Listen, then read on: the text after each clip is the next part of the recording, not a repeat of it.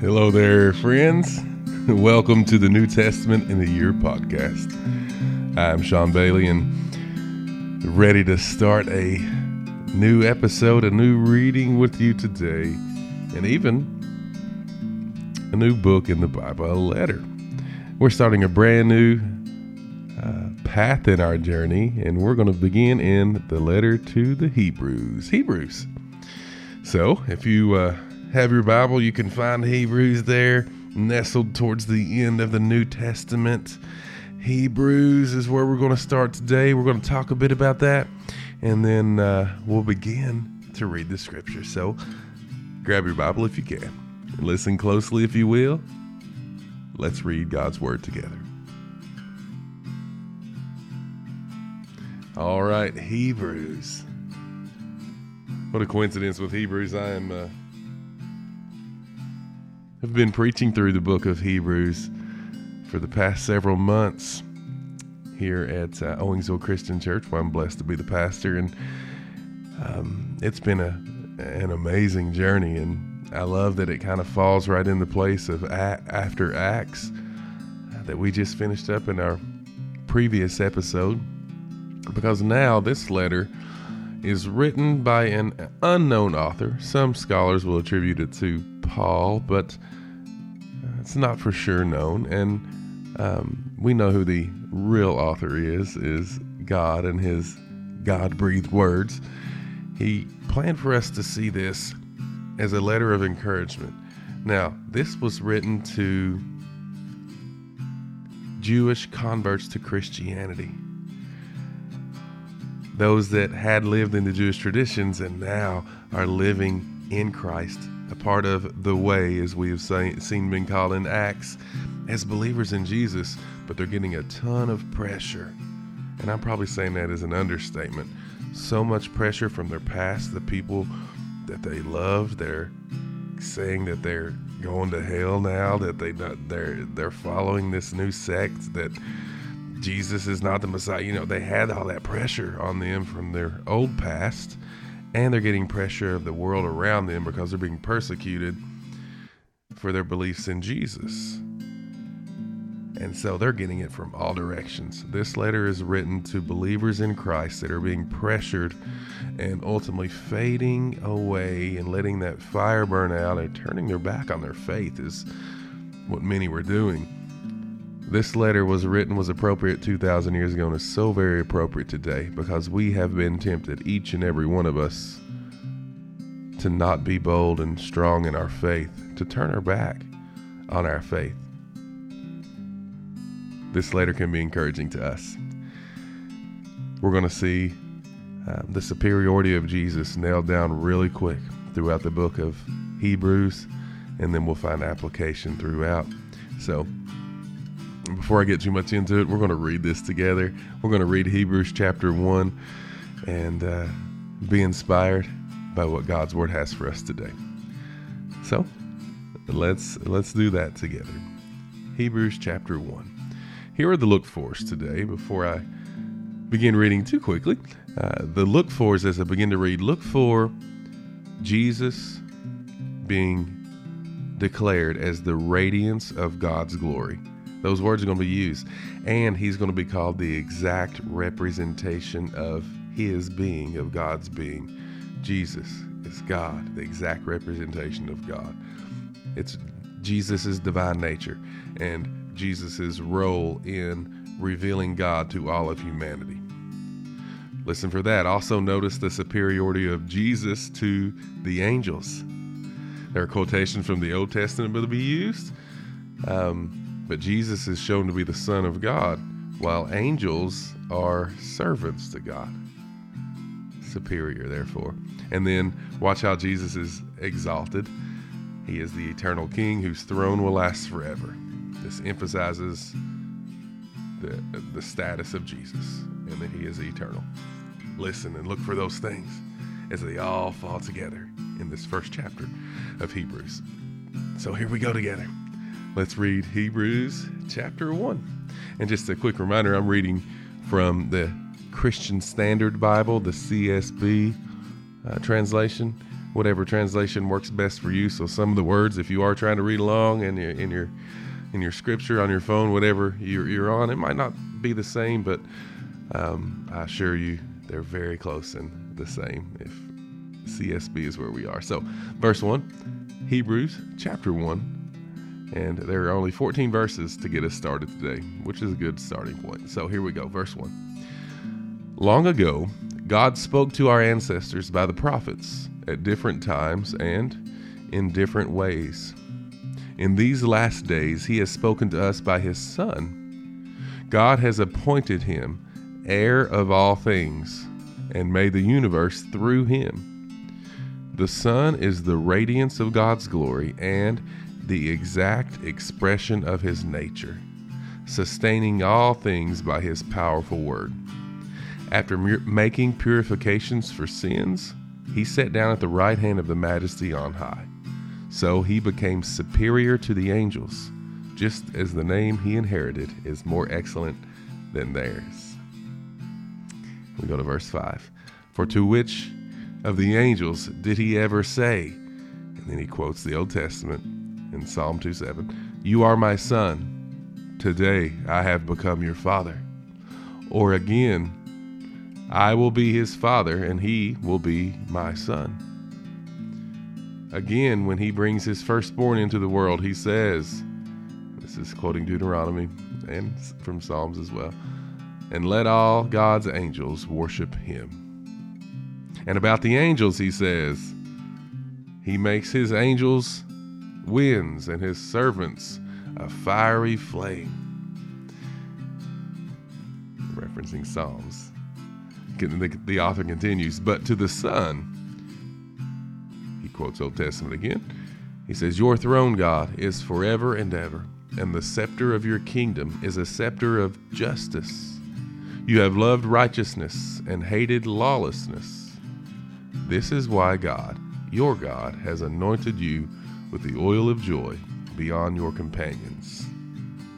And he references another Old Testament scripture, multiple selections there, but from this it's from Psalm 102. He says, in the beginning, Lord, you established the earth, and the heavens are the works of your hands. They will perish, but you remain. They will all wear out like clothing. You will roll them up like a cloak, and they will be changed like clothing. But you are the same, and your years will never end. Verse 13. Now to which of the angels has he ever said, sit at my right hand until I make your enemies your footstool? As he quoted Psalm 110 again. And then he finishes and says, are they not all ministering spirits sent out to serve those who are going to inherit salvation? And that wraps up Hebrews 1. Hebrews 1. Okay, 14 verses, not a lot, but there's a lot we can try to unpack. There you go. Getting ahead of myself. So let's do that, if you would. So looking at Hebrews 1, we saw the author jump straight into it and lay it out. Jesus is superior. He is superior, and it makes it a huge point to know the supremacy of Christ. He's greater than the angels, and that's the first start that we get to, that he is superior. And so with what we've just read, he's the radiance of God's glory. He's the exact representation of God. There was quotations of the Old Testaments that ensured that we understood that he is superior to the angels and that Jesus is eternal. Knowing this, what takeaways come out? So it's important for us to see that Jesus is the exact representation of God. Jesus, and I've had to debate this far too many times when throughout Scripture it is made clear. Please know that Jesus is not just a great teacher or a prophet. Jesus is the exact representation of God's being. This means when we see Jesus, we see the very nature and character of God. So how can we see Jesus? Some practical application is that we can spend time studying the life of Jesus, the teachings of Jesus in the Gospels, to get a better understanding of, as a result, who God is and how God wants us to live. We model the life of Jesus because Jesus is the exact representation of God. It all makes sense. The second big takeaway is I want us to see the superiority of Jesus Christ in salvation. You see, Jesus being superior to the angels is not just this big concept that sounds great and should make us more confident in who he is, but it has practical implications for our salvation too. Because Jesus is the Son of God, knowing this, his sacrifice on that cross is enough. It is sufficient to save us from sin and to bring us into a relationship with God. Jesus is enough, more than enough, to bridge that gap,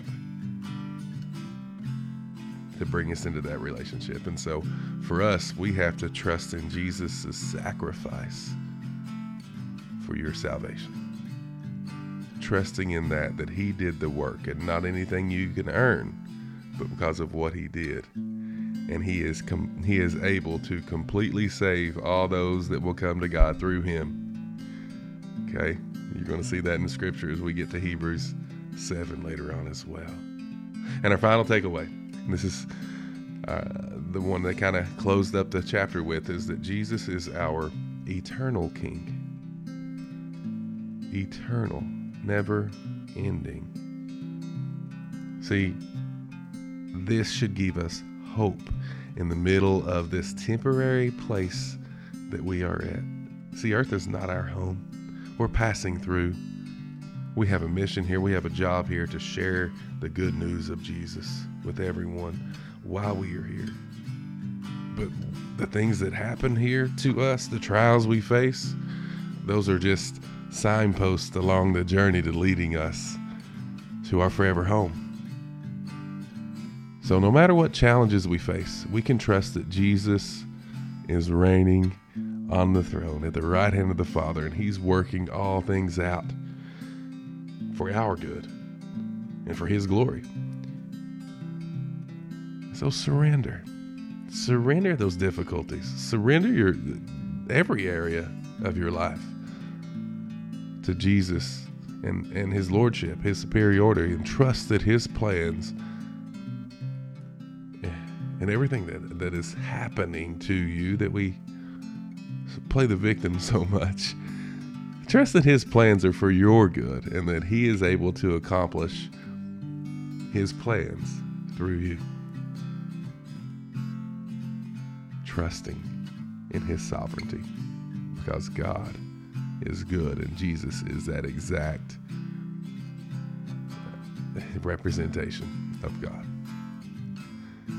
Great start to Hebrews. Eye-openers. Should be giving more peace and weight off our shoulders, knowing that Jesus is enough and the things we're struggling with, we don't need to. I'm looking forward already to chapter 2. We're going to see some encouragement for us to pay very close attention to what we hear so that we don't drift away from the truth. As I told you, we're being pressured to drift away. May our focus be on Jesus. Until then, though, may you be blessed, may your family be blessed, and as a result, may you strive to be a blessing to all those around you. Have a great day.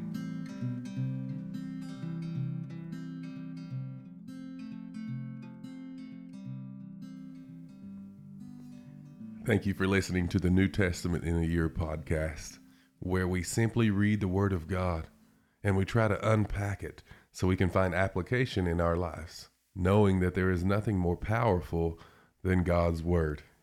You see, Scripture is the only source that teaches us who God is and what God wants of us.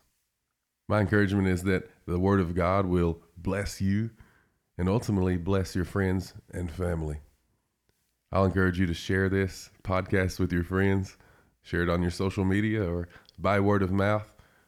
Join in. Let's read the Word of God together And through this, may God be glorified through our reading, listening, application, and understanding of His Word together.